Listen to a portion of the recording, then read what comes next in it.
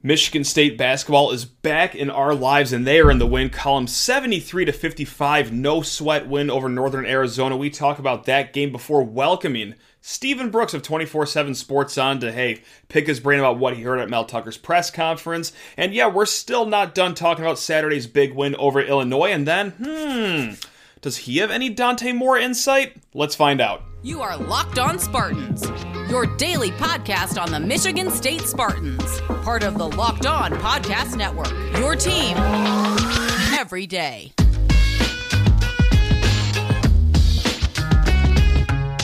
My Spartan friends and Spartan family, it is a joyous day on this Monday night, maybe Tuesday when you're listening. Nonetheless, one of the most exciting yet anxious-filled times for State fans. It's officially that month when Michigan State basketball and football overlap. Let's just soak it all in while we can, and it's pretty easy to soak it in when your football team has a top 25 road win on Saturday, and then the basketball team chases it with a drama-free win at Breslin Center to kick off the year against Northern Arizona. We will get to that in a hot second, but first, please rate, review, and subscribe to this here show. It's called Locked On Spartans. I'm your host, Matt Sheehan, and we do this 5 days a week here in the Locked On Podcast Network. We're talking podcast, we're talking YouTube, any way you digest this media. Thanks for giving us a shot. Now, let's get into the game here a little bit. We're going to spend one segment on this, but on tomorrow's show, we're going to do a full Michigan State basketball kind of season preview and also game preview for Saturday, because we're talking with Andy Patton of Locked On College Basketball, but also Locked On Zags. He does both, so we're going to get to know about Friday's game and just the whole season in general tomorrow. But let's spend the next few minutes on this massive opening night win at Breslin Center. Like I said, 73-55, and if you did not pay the $10 to watch this game on Big Ten Network Plus, you didn't really miss much. And no, you're not a fake fan for not paying that $10 because, look, this was never going to be a drama-filled game, but we do have some good takeaways. If you did miss this game, or even if you did watch this game, you just want a little refresher of what happened, Michigan State put Northern Arizona away pretty early. It actually took Northern Arizona 12 minutes to even get into double figures this game.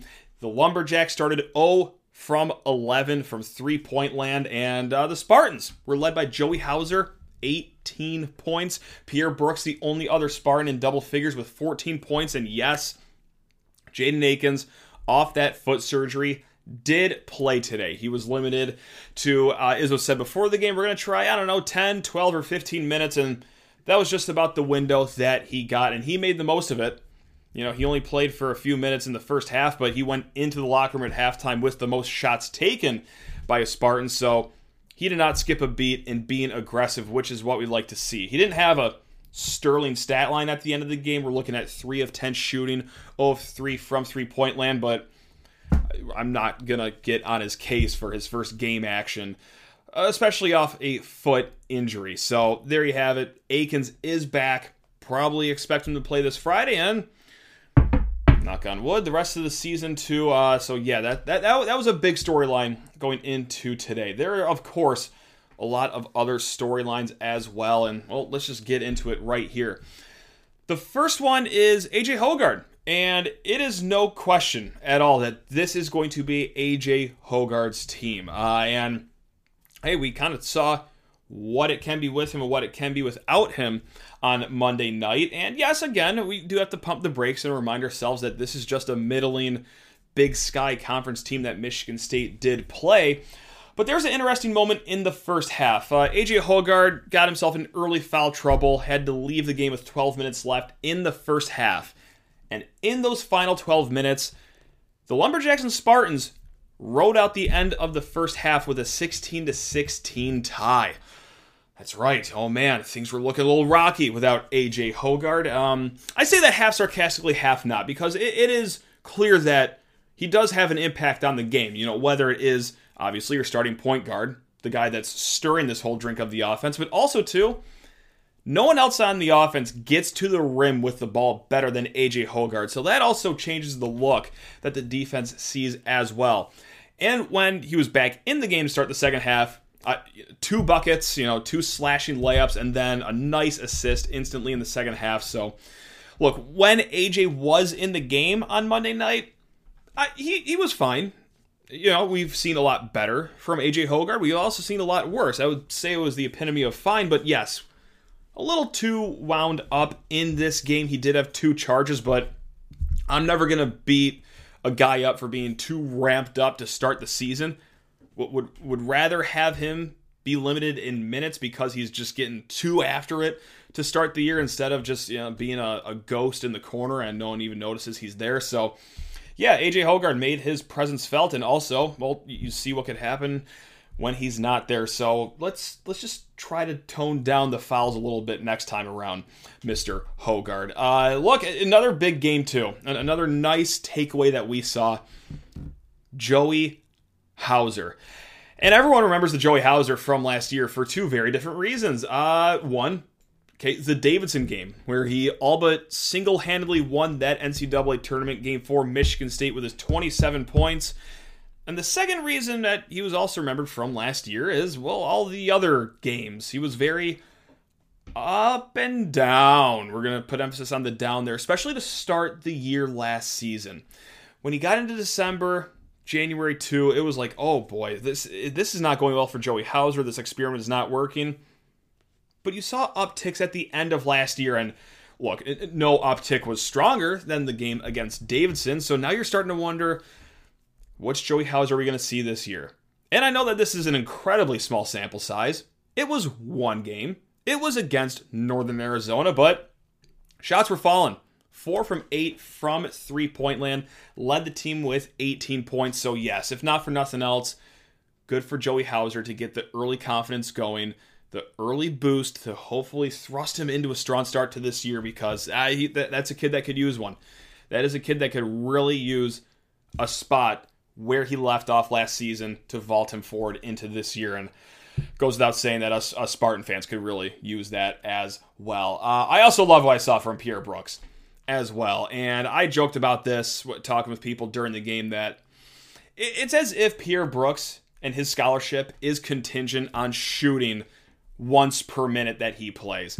This is a fearless kid, a man that is a certified bucket getter, and he knows he is as well. He was the only other Spartan besides Joey Hauser with 14 points, and that was thanks to him coming off the bench and starting 4 of 5 from 3-point land. He did end 4 of 7 from 3-point land, but hey, like those early shots were going. He was starting to feel himself. He had the heat stroke going. So, yes, Pierre Brooks, very exciting bench player. Now, okay, let's also say this too, but that's not going to happen every single night. But at least you know that you have a player where you can have a microwave performance like that coming off the bench. It's not like MSU was ever in danger tonight, but with these games, with these grimy Big Ten games that are going to be popping up later this year, Pierre Brooks mentally and tonight physically looked up to the task. So love what we saw from the sophomore in Pierre Brooks. And also too, I just love the whole makeup of this team. This isn't like an X's and O's thing or anything like that. This is just, I love the way this team is structured, right? Like you have your old experienced players in AJ Hoggard, Malik Hall, the verbal guys. And we haven't seen Malik Hall be all too verbal in his career so far, but he was tonight. He was verbal to both teams, actually. Later in the game, he was coaching up Tyson Walker. It was as if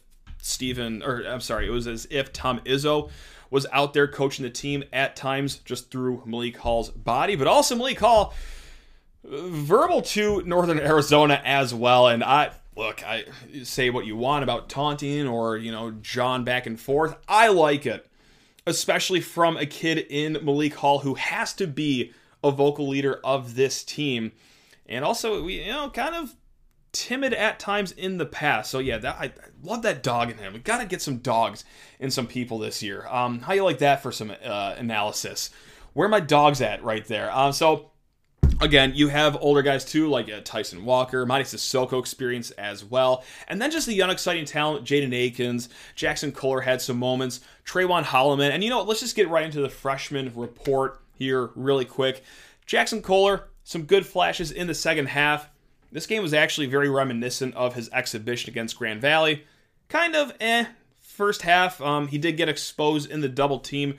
2 turnovers when the Lumberjacks collapsed on him, but freshman mistakes, I'm sure those will be buffed out over time, hopefully sooner than later. But yeah, he got a good amount of run today, showed some really good offensive traits, especially in the second half. And another kid that I'm already like in love with. Like I would just love to be the president of this kid's fan club, Trawan Holloman. And no, I'm not just a fan of his because he also wears long sleeves when he plays basketball, like myself, although he does it at a exponentially better job than I do. He is a defensive dog on the perimeter. Stands at 6'2", but I swear that wingspan looks like it's 8'2". He just swallows people on the perimeter and did so too, to the tune of 2 steals in the first half. I don't think this is a kid that's going to be shooting the ball a lot, although we did see that nice curling layup that he had through traffic in the second half. So yeah, Trawan Holloman, I'm excited for his prospect in the future. Yes, I don't think he's going to get a ton of minutes, especially behind Hoggard, especially behind Tyson Walker, but hey, we're looking pretty good there. Carson Cooper only got a few minutes in the first half. Made a free throw. Gonna be honest, that's one more free throw I thought we'd see him make the entire season. So there you go. But no, nothing but good things to say about today's game. What was it? A perfect game all around? Did they win by 50? No, but like it was as good of a game as you could hope for. And now you look forward to Friday, 6:30 on the Aircraft Carrier. Going to be a certified hoot and a half. We're going to get into some football talk here in a hot second with our guy Stephen Brooks. But first, one of my favorite moments of the week is presented by Nissan. They do the Thrilling Moments segment. This week's thrilling moment in college football is brought to you by Nissan. The thrilling designs behind the new lineup from the Nissan lineup of vehicles are intended to empower drivers in vehicles as capable as the drivers themselves. And when I think of unbelievable abilities on the field for this week's thrilling moment, it has to be that game-icing touchdown, Peyton Thorne to Jayden Reed. Absolutely sensational. Or really, let's shout out Cal Haladay really quick too, the Big Ten Defensive Player of the Week. He laid the wood on some hits. Xavier Henderson, speaking of laying wood, causing that fumble against Chase Brown. So yes, I just named a bunch of thrilling moments of the week, and they're all presented by Nissan. That's right, this segment has been inspired by the thrilling new designs featured across Nissan's new lineup of vehicles. Pursue what thrills you in the all-new Frontier, Armada, or Pathfinder today. Available now at nissanusa.com. Also, not only did Michigan State win, but maybe you won if you took Northern Arizona plus 21. That's right. Michigan State did not cover the spread, and quite frankly, I can't think of a more sinking feeling than having Michigan State minus 21 as Steven Izzo goes to the line with a 1-and-1 shot to really ice this bet for you. But hey, get him next time, and when you do get him, betonline.net is where you should do it. Betonline.net is your number one source for all your sports betting info, stats, news, and analysis. Get all the latest odds and trends for every professional and amateur league out there, from football to basketball to soccer. That's right, World Cup fever coming to you soon. And oh yeah, don't forget esports. We've got it all covered at betonline.net. And if you love sports podcasts, well, you could find those at BetOnline as well. We're also the fastest and easiest way to get your betting fix. So what on earth are you waiting for? Head to the website today, use your mobile device, learn more about the trends and action that is at BetOnline, where the game starts. Stephen Brooks of 24/7 Sports is joining us now on the show. He is fresh out of a riveting Mondays with Mel press conference. Before we get to any of that, though, Steve, let's get a quick vibe check. Why did I just call you Steve? I've never called you Steve my entire life. But Steve, how you doing? Never in my life have I called you that. I don't know what just came over me, but regardless, how you doing? It's good. No, see, that's what I always tell people, because people always ask me, do you go by Steve or Steven? I just say whatever's natural. And that was just very natural. It just came out for you. So whatever is easiest on the speaker is what I go with, because I got people that call me both. I do not care. Perfect. Obviously, I answer to both. So that's it's a prime example of what I always say. Just whatever comes out for you is okay with me. So we're all good. Okay, well, here we are, rocking and rolling. Vibes are high. Not a lot coming out of the press conference with Mel Tucker, but everything that, or something that all of us wanted to hear about, the 8 suspended players? Are we any closer on a timeline with those guys? And the answer was essentially that there was no news, right? Is that pretty much what you got out of that? Yeah. Yeah, he said there's no new information that he had, or at least that he was willing to share.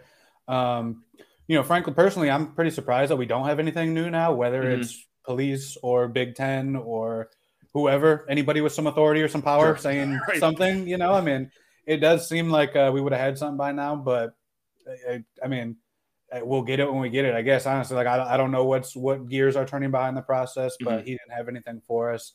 He did say, they'll be prepared to reintegrate guys sort of on the fly if they get some type of decision or something from somebody. If some of those, if they wanted or were willing to bring some of those suspended guys back.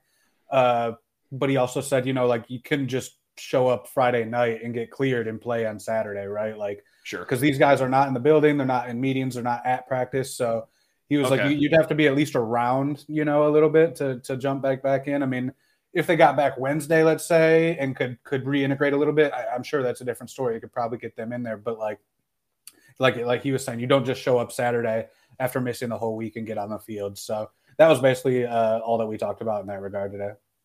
And I'm sorry if I missed it completely, but I didn't know it was that much of a suspension either, where it goes beyond game day. I didn't know it was like you can't even come into the facility sort of suspension. So yeah, that obviously is a very important detail in this press conference. That let's say they do get cleared Friday by whatever power is going to clear these guys. Like, yeah, that's going to going into a Rutgers game. Look, Rutgers isn't Georgia by any stretch of the imagination, but without even watching film or doing anything on them, like that would be a tough turnaround, I think. Just to be clear, I don't think they're like fully locked out of the building, because they do still. Okay. When Mel announced the suspensions, he originally said they would still get like medical and academic support, I believe. So got it. There's still some things they could be in and out of that building for, but he originally said, I don't know if this has changed, but I don't know why it would. Not a lot of practice, not in meetings, obviously not traveling or attending games or anything. So nothing football related, basically, other than just, if they're getting treatment for their bodies or some academic type of stuff. There was one other note, too, from the press conference that I thought was a little interesting. And that was he was rehashing what happened late in the game on Saturday. And I hate to beat this horse into the ground, especially after a win. It should be a joyous moment for state slappies like myself, but kind of alarming game management at the end there. He tried to justify it, though, saying that they were going for a touchdown.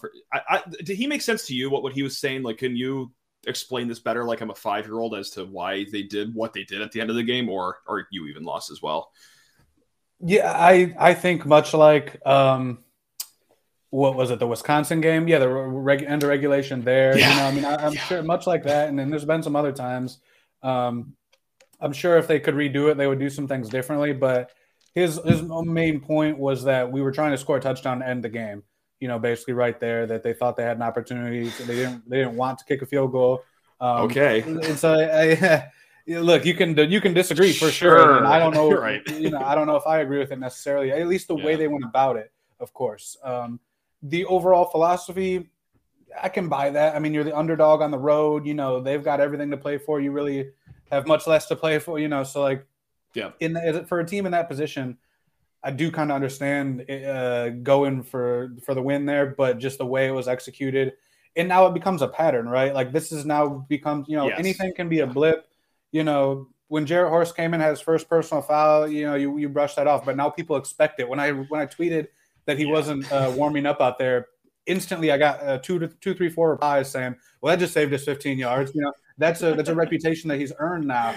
The one time you can get away with it. And now for this Michigan State staff, though, like they're gonna have to wear that for a little bit, because I think they've earned this, these questions, I guess I should say, some discomfort, with how they're handling late game or tight clock situations and whatnot. Mel spoke sort of generally today too about just like their 4th down and 2-point philosophies and everything, and just said, okay, it's all analytics based, which. We hear that a lot these days, and sure, nobody really knows what the analytics are. Where they come from. It's kind of like I'm doing my own catch-all phrase, during the pandemic. Like, well, what research? Where are you getting your research? What even is out there to read? It's a little similar to that, because it's just like, well, analytics. It's the analytics. Just don't worry about it. It's numbers. Yeah. It's equations. It's algorithms and whatnot. It's like, well, it's AI. It's machine learning. Yes. But where do they come from? Who's actually making these? So. like on the cloud, Yeah. So but he did, he said it's all about win probability and conversion probability, different probability, success rates. And like, if there's this fourth and this much with this much time on the clock, he referenced the Washington game where there was a situation where they could have kicked a PAT and got it to, I think 14, if I'm remembering it right, but they went for 2, didn't get it. He was saying there that his, Abacus was saying that if you just kick the PAT, your win probability was like marginally better, negligible essentially. And then if you converted the 2-point, then your probability went up substantially. So that's what that was about.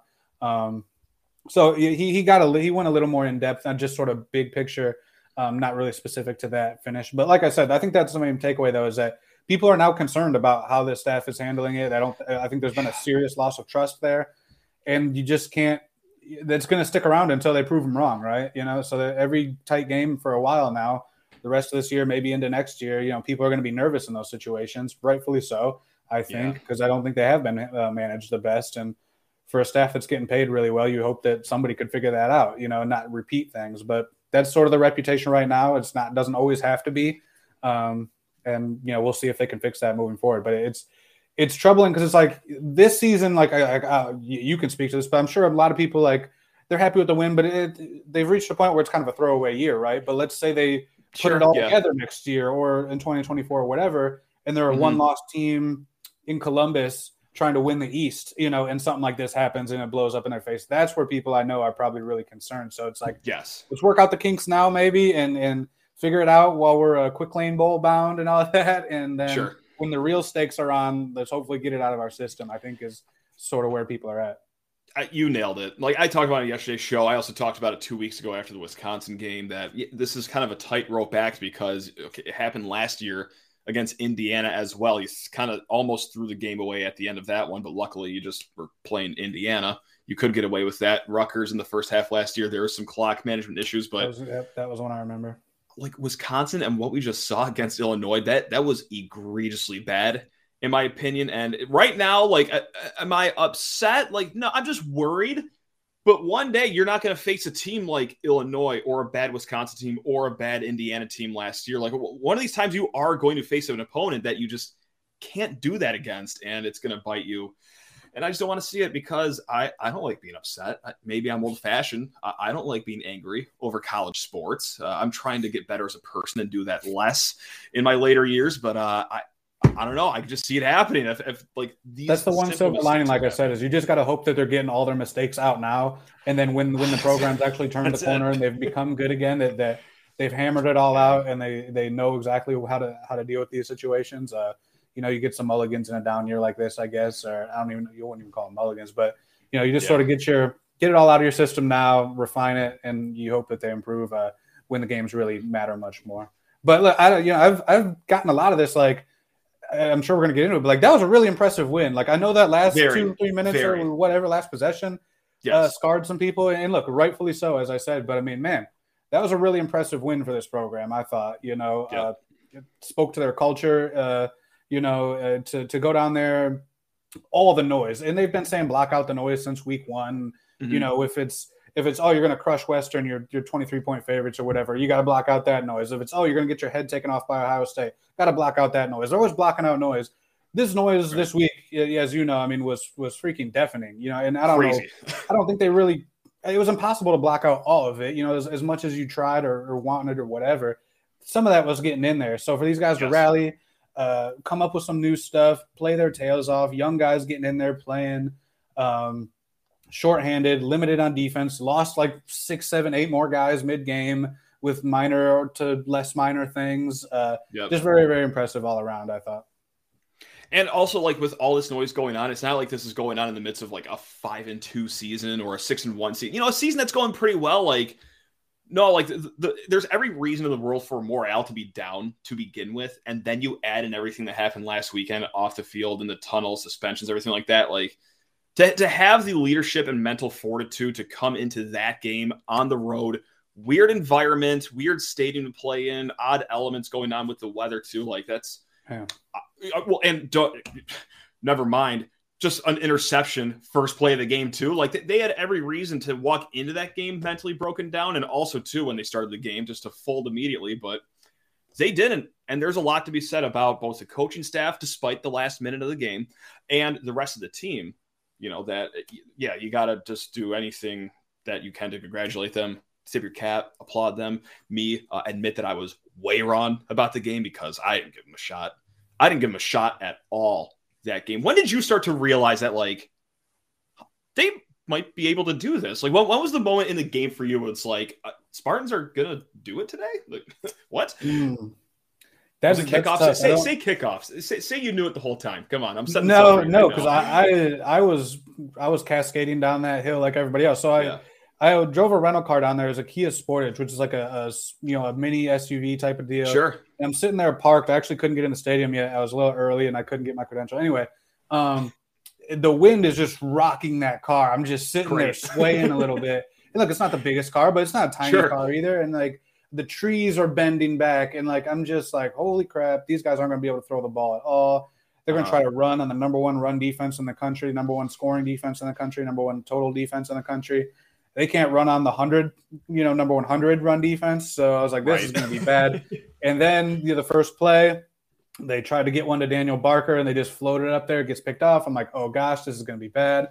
And then that probably the lower, it just kept getting lower, my confidence. It was especially that the Illinois' first touchdown where the guy's just zigging and zagging through the defense, and Amir Speed is just trying to get blocked almost. I mean, 20 yards to the end zone. It was insane. I was like, oh man, okay. So it was exactly the opposite of how I felt at the end of the game. I was like, oh, these guys are not locked in. They do not want to be here. They don't have the effort necessary to pull this off. But then the game unfolded. I don't know if there's a specific point. I mean, when they held them when Illinois went for it on fourth down on the goal line there, and they didn't give up the touchdown, I was like, okay, maybe they got a little fight here. There wasn't one big moment, I guess, for me. Like the Michigan game, like when Behringer had the bad snap to him and he went down on like the 8 or wwhatever, I was like, okay, that's the game right there. Other than that, I thought it was pretty much up for grabs up until that point. I don't have a good one for you here, to be honest. And it was still, I mean, as we saw, it still could have gone either way.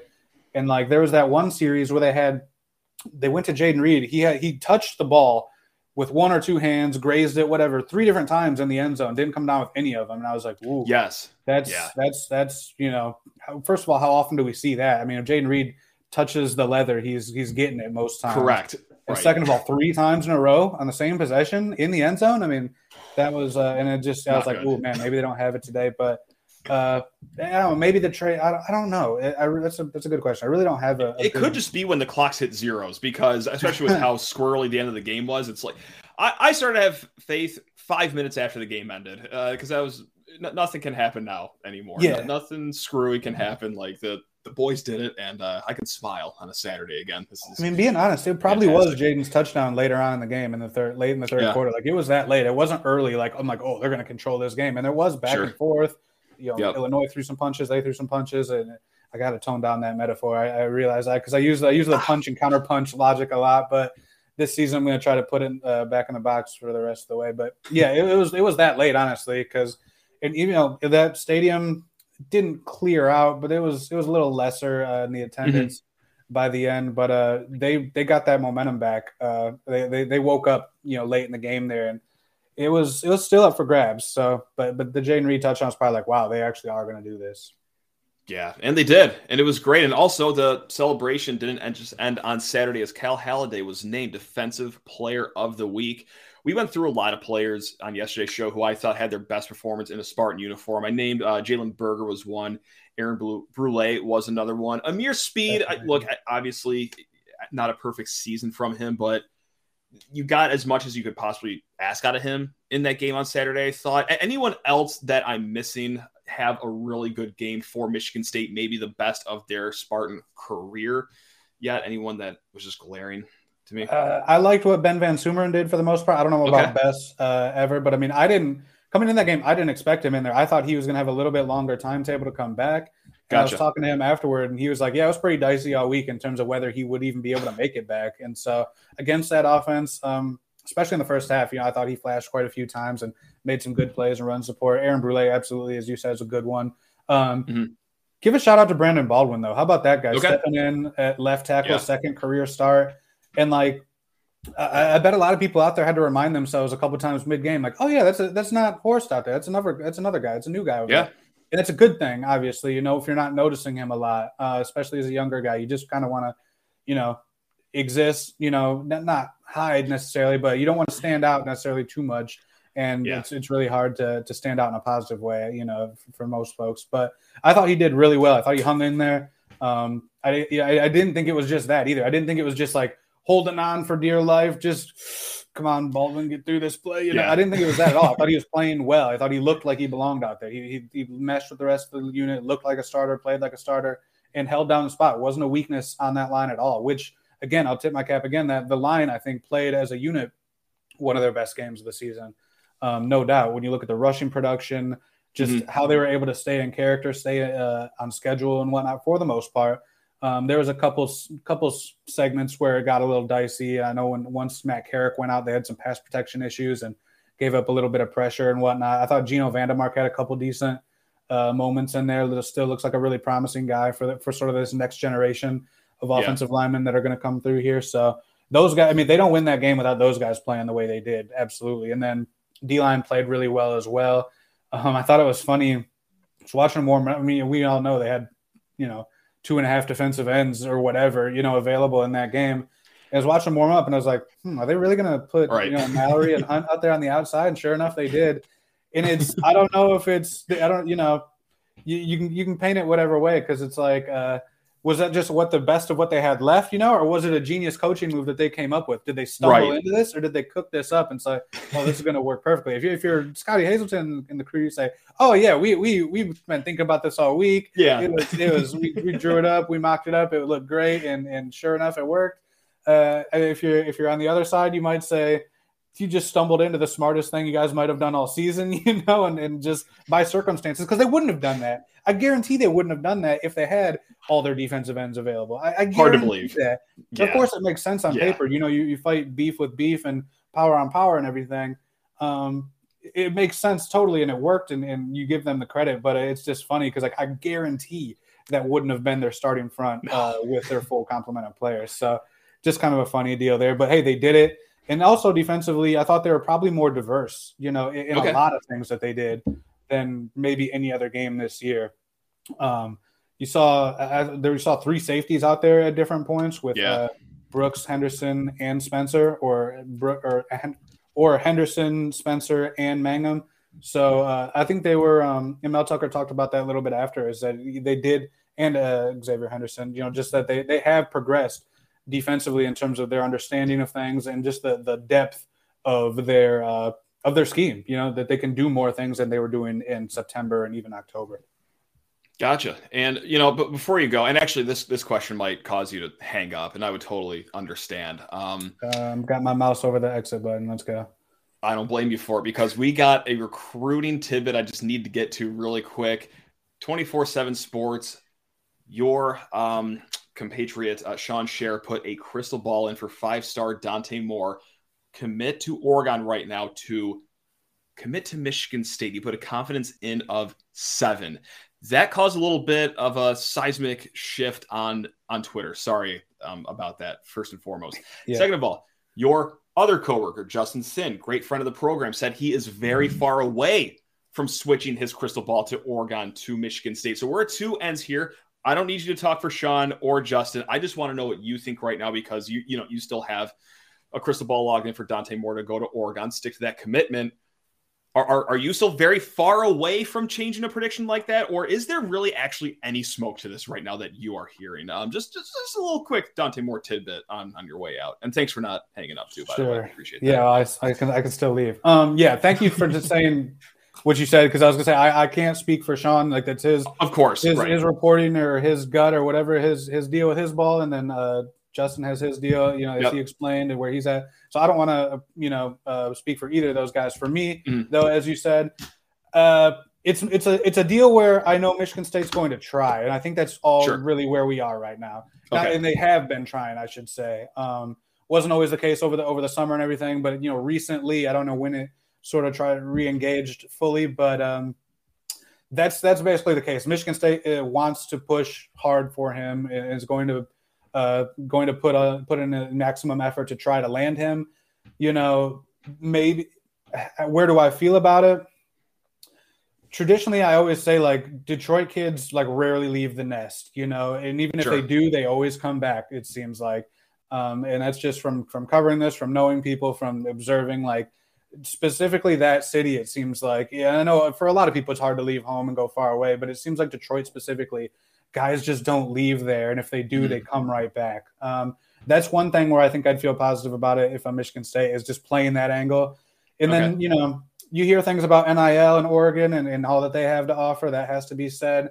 Right now, as we stand, I mean, with Auburn's job being open and Dan Lanning has been rumored to go over there, and Kenny Dillingham, their offensive coordinator, is a hot name across, either as a coordinator or maybe as an up-and-coming young head coach at a G5 level. So maybe there's some instability there that could open some things up. I mean, that relationship goes back far.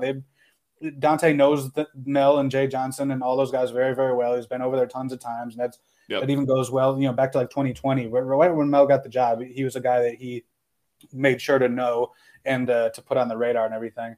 Right now, I don't think it's much more than that. It's Michigan State putting him on their wish list. I don't know how much has been reciprocated. Okay. I'm sure he's listening to a degree, but at this point, it's still just sort of hopes and dreams by Michigan State, I would say. They are going to push, and we'll see what they can do. The way this offense has looked this year, I don't know what sort of your pitch would be other than just staying close to home, and maybe they can throw him some NIL inducements and whatnot. Not them, but they can present some, of course, some NIL opportunities, that might be available for a player such as him. So that's kind of my read on it right now. Is I don't think there's anything I know there's not anything too imminent, and that's just kind of the case. We kind of got to see. And he's in the middle of a bit of a playoff run right now too, I should say. Right. So I don't know how much of this stuff he's even worried about at this time. Detroit King, I believe, is in the final 8 for the Michigan high school playoff season. So they'll be a favorite to go win it.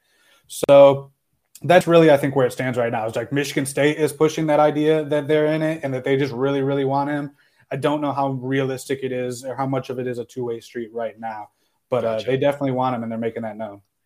For sure. And also too, like, Cher puts this crystal ball in, and I think within 48 hours prior, Matt Ishbia's United Wholesale Mortgage is named the number 1 lender in the country. So I'm thinking, did he get himself a little 5-star quarterback as a congratulation gift to himself? Oh, okay, but all right. So nothing imminent. All right, I'll try to be mature about that then. Won't happen, but I'll try. I can promise you my veiled effort right here. So we'll see. I mean, I think the staff still has a couple tricks up their sleeve recruiting wise. That would be the biggest, Massive. And like I said, I think just today, right now, I think it's mostly on the MSU wish list sort of things more than like Dante's, considering a flip. I wouldn't say that yet, but I think it's more of a Michigan State really wants him, is going to put it all, put as much as they can into getting him.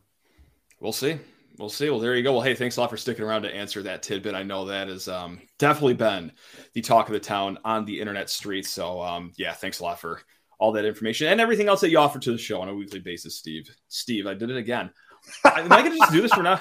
Like, what am I going to do? Like, next week, am I just going to be like, all right, hey, what's up, Big Brooks? Or like, what's up, Big S? Like, what's up? That's what it's got to be now. Wow. That was great. Wow. I would have swore you planned that out, but on video here, I'm watching it. It was pretty natural and seamless there. That's great. Known you for about a decade, and this is the first time I've hit you with Steve, right. And I've done it twice already. This is just, I don't know what's wrong with me. I'm going to go check myself out here really quick, see if everything's okay. But okay, well, anyway, nonetheless, Steve, thanks a lot for dropping by. You got it, buddy. You got it, sport. Until next time, we will be back on tomorrow's show. You guys already know this. Love you all. Go Green. And I love you too, Tiger. Steve. Love you too, Steve. That's